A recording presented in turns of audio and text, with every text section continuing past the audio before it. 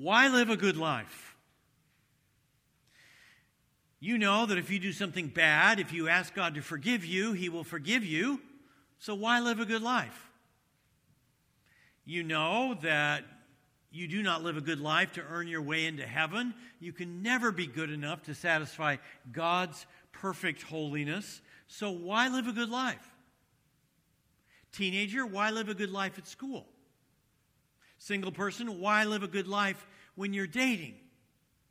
Whether you're married or divorced or widowed or a parent, why live a good life? The Apostle Paul has written an entire New Testament book devoted to the subject of telling us we are to live good lives, and he tells us why we're to do it. It is a 46-verse letter to his disciple, Titus. The theme of his letter is that Christians are called to devote themselves to doing what is good. 6 times in the letter, he uses 2 Greek words, ergon, agathon, good deeds, which we translate doing what is good. That's the theme of the book. These good deeds are not done to earn our way into heaven. They are done in response to God's love and grace.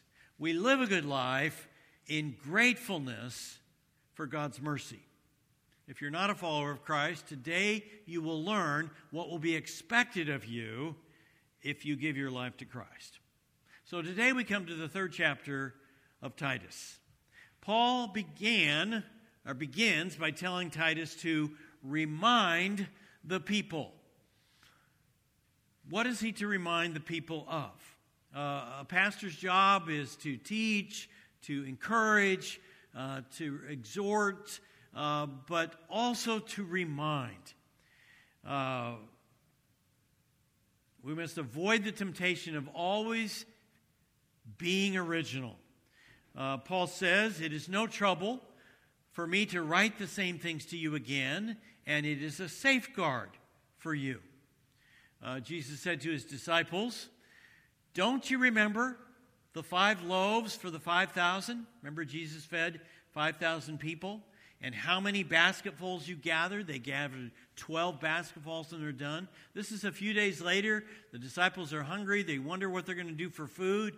And the reason they were wondering that is they had not remembered what Jesus had just done a few days before.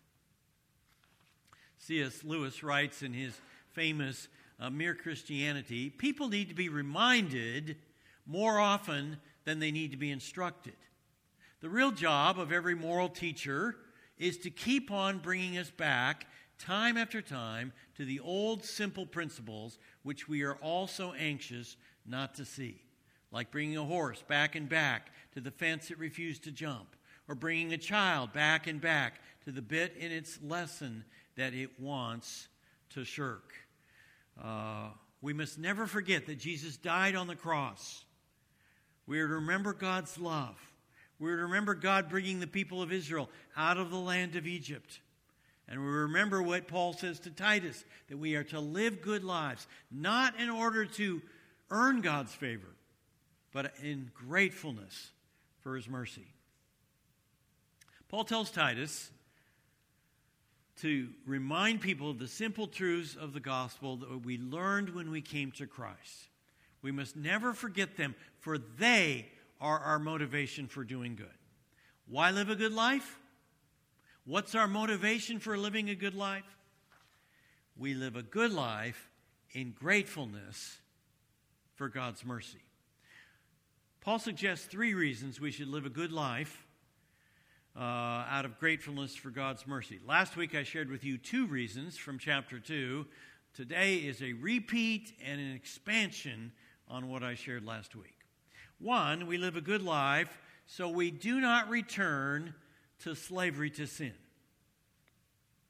Paul writes, "At one time, we too were foolish, disobedient, deceived, and enslaved by all kinds of passions and pleasures. We lived in malice and envy, being hated and hating one another."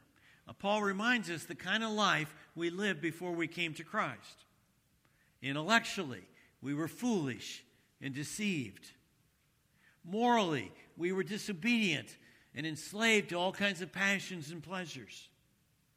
As a result, we experienced relational fallout, malice, envy, and hating one another. Sin always ruins relationships. Who would want to return to their life before knowing Christ? Christ died to redeem us from all that. It might be helpful to see our lives before we knew Christ like a bird in a cage. The bird is trapped. It's not free. It can't get out. It's stuck.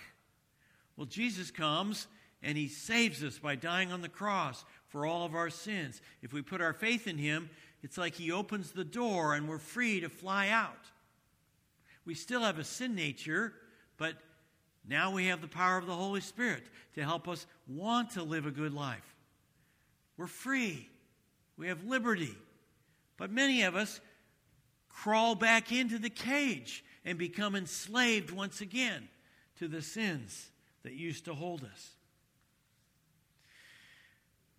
Paul tells us a second reason we should live a good life. We live a good life out of gratefulness for God's mercy in saving us by the Holy Spirit. Paul writes, "But when the kindness and love of God, our Savior, appeared," that's Jesus coming, "he saved us, not because of righteous things we had done, but because of his mercy." We live a good life out of gratefulness for God's mercy. We don't take credit ourselves for salvation. We're grateful to God. Think of it this way. If I bought one of my 5 sons a new Ferrari for his birthday, which would never happen,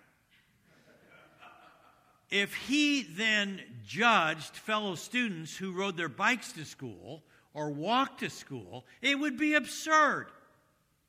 He has to understand that he's a spoiled kid that has a new car only by a gift from his dad. It's not something he can brag about. In the same way, when we come into a right relationship with God through Christ's death on the cross, it's nothing to brag about. It's by God's mercy. We live a good life out of gratefulness for God's mercy. Viktor Frankl, a Viennese Jew, was in a concentration camp during World War II in Auschwitz. He learned that one of the best ways to stay alive was to make sure he shaved every morning. Even if that meant, using a broken piece of glass. Because every morning they would line up all the prisoners, and the ones that looked sickly, they would pull out a line and send to the gas chambers. If you had shaved and your face was ruddier for it, you had a better chance of staying alive. Their bodies wasted away on a fare of 10.5 ounces of bread and 1.75 pints of thin gruel. 3 short whistles woke them every morning at 3 a.m. to go to work. As they stumbled through the dark to work, the thing that kept Frankl alive was thinking of his wife. He didn't want to give up so he could see her again. So we live a good life out of gratefulness for God's love and his mercy. When we commit our lives to Christ, he pours out the Holy Spirit on us. Paul writes, he saved us through the washing of rebirth and renewal by the Holy Spirit, whom he poured out on us generously through Jesus Christ, our Savior. The Spirit renews us so that we want to live a life of doing good. We want to please God. We no longer belong to ourselves. We belong to the Holy Spirit. The Apostle Paul asks, "Do you not know that your body is a temple of the Holy Spirit who is in you? If you know Christ, the Holy Spirit lives in you, whom you have received from God. You are not your own. You were bought at a price, the price of Christ's death on the cross, his blood. Therefore, honor God with your bodies." We live a good life to honor the Holy Spirit who dwells in us. It's so important to understand that God doesn't just save us. He also renews us by the Holy Spirit. We must never think of salvation as nothing more than forgiveness. God also regenerates us when He bestows the Holy Spirit upon us. He gives us the will and the desire to live a good life. When we say, I have no power over sin, I just can't help myself, we're denying the power of the gospel. That God has given us His supernatural power by His Holy Spirit. You have in you the same power which God used when He raised Christ from the dead. We're to listen to the promptings of the Holy Spirit. Every night after dinner, I clean up the kitchen, and while I'm doing it, I watch the news. Well, one night this week, when I got done finishing the kitchen, the news was not done. So I sat down to watch the rest of it. I heard a prompting of the Holy Spirit telling me I should get upstairs to Jory because we were going for a walk and then we were going to watch a show.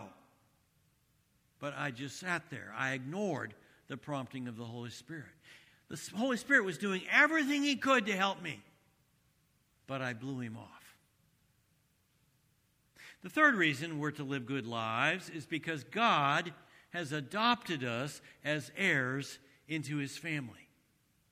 Paul writes, so that, having been justified by His grace, Christ's death on the cross, we might become heirs, having the hope of eternal life. We are heirs of God. We are adopted into His family. We want to live good lives now so that we won't bring dishonor to God's family. This is a powerful motivation for doing good. Paul continues, this is a trustworthy saying, and I want you to stress these things, so that those who have trusted in God may be careful to devote themselves to doing what is good. That's the theme of the book. These things are excellent and profitable for everyone. So Paul tells Titus to stress these things. What things? The things he's just been talking about. That God has rescued us from enslavement to sin. That God has renewed us by outpouring His Holy Spirit on us. That God has adopted us into His family. Paul wants us to see that there's an immediate link between what we believe and what we do. We must never stray from the doctrine of salvation. We must repeat it, for it is our motivation for doing good. We live a good life in gratefulness for God's mercy. It's easy for us to lose the connection between what we believe and what we do. If you've given your life to Christ, you know that God loves you and that you're saved by His grace. And it's not by your works, but it's easy to slip back into working to earn God's favor and forget that you're saved by grace. Remembering God's mercy towards you is a powerful motivator to live a good life. What does the life of doing good deeds look like? Paul mentions a couple things as he closes this letter to Titus. But avoid foolish controversies and genealogies and arguments and quarrels about the law, because these are unprofitable and useless. We're to avoid silly arguments about trivial things that have no bearing on our salvation and don't promote us to living a good life. They're foolish questions about things which God has not chosen to reveal to us. They're unprofitable. They lead nowhere. Paul writes, remind the people to be subject to the rulers and authorities, to be obedient, to be ready to do whatever is good, to slander no one, to be peaceable and considerate, and always to be gentle toward everyone. All these virtues have to do with getting along with people. We're not to slander other people. Always be careful before you make an accusation against someone. In our day of social media, people are accused, tried, and convicted in the court of public opinion before they can even gather evidence. And then if you say, oh, I kind of exaggerated, I kind of overstated it, I'm sorry, it's too late. Their reputation has been ruined. Maybe forever. Paul continues, our people must learn to devote themselves to doing what is good in order to provide for urgent needs and not live unproductive life.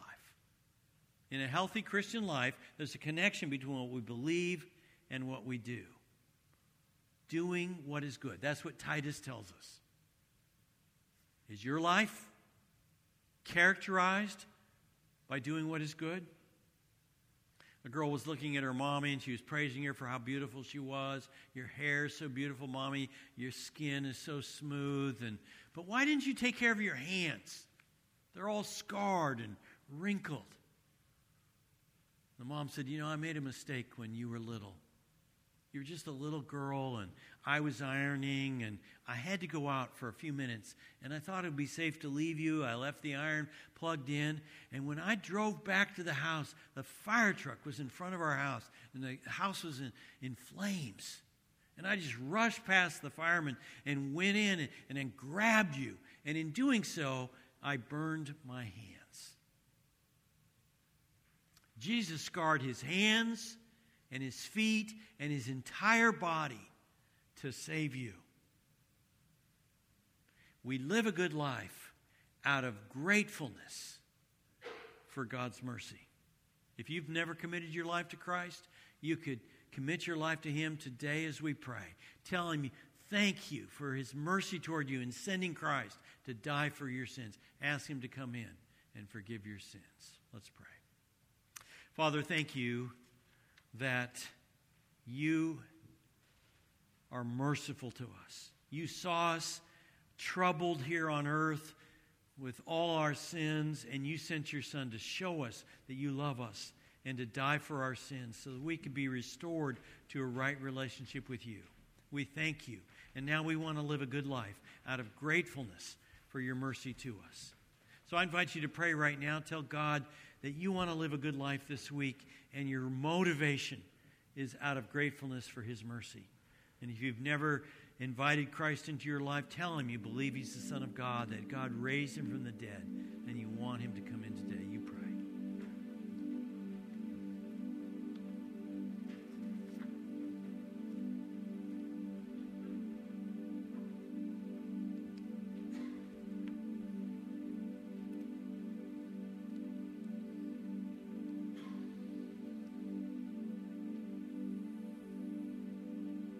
Father, thank you that you are such a merciful God.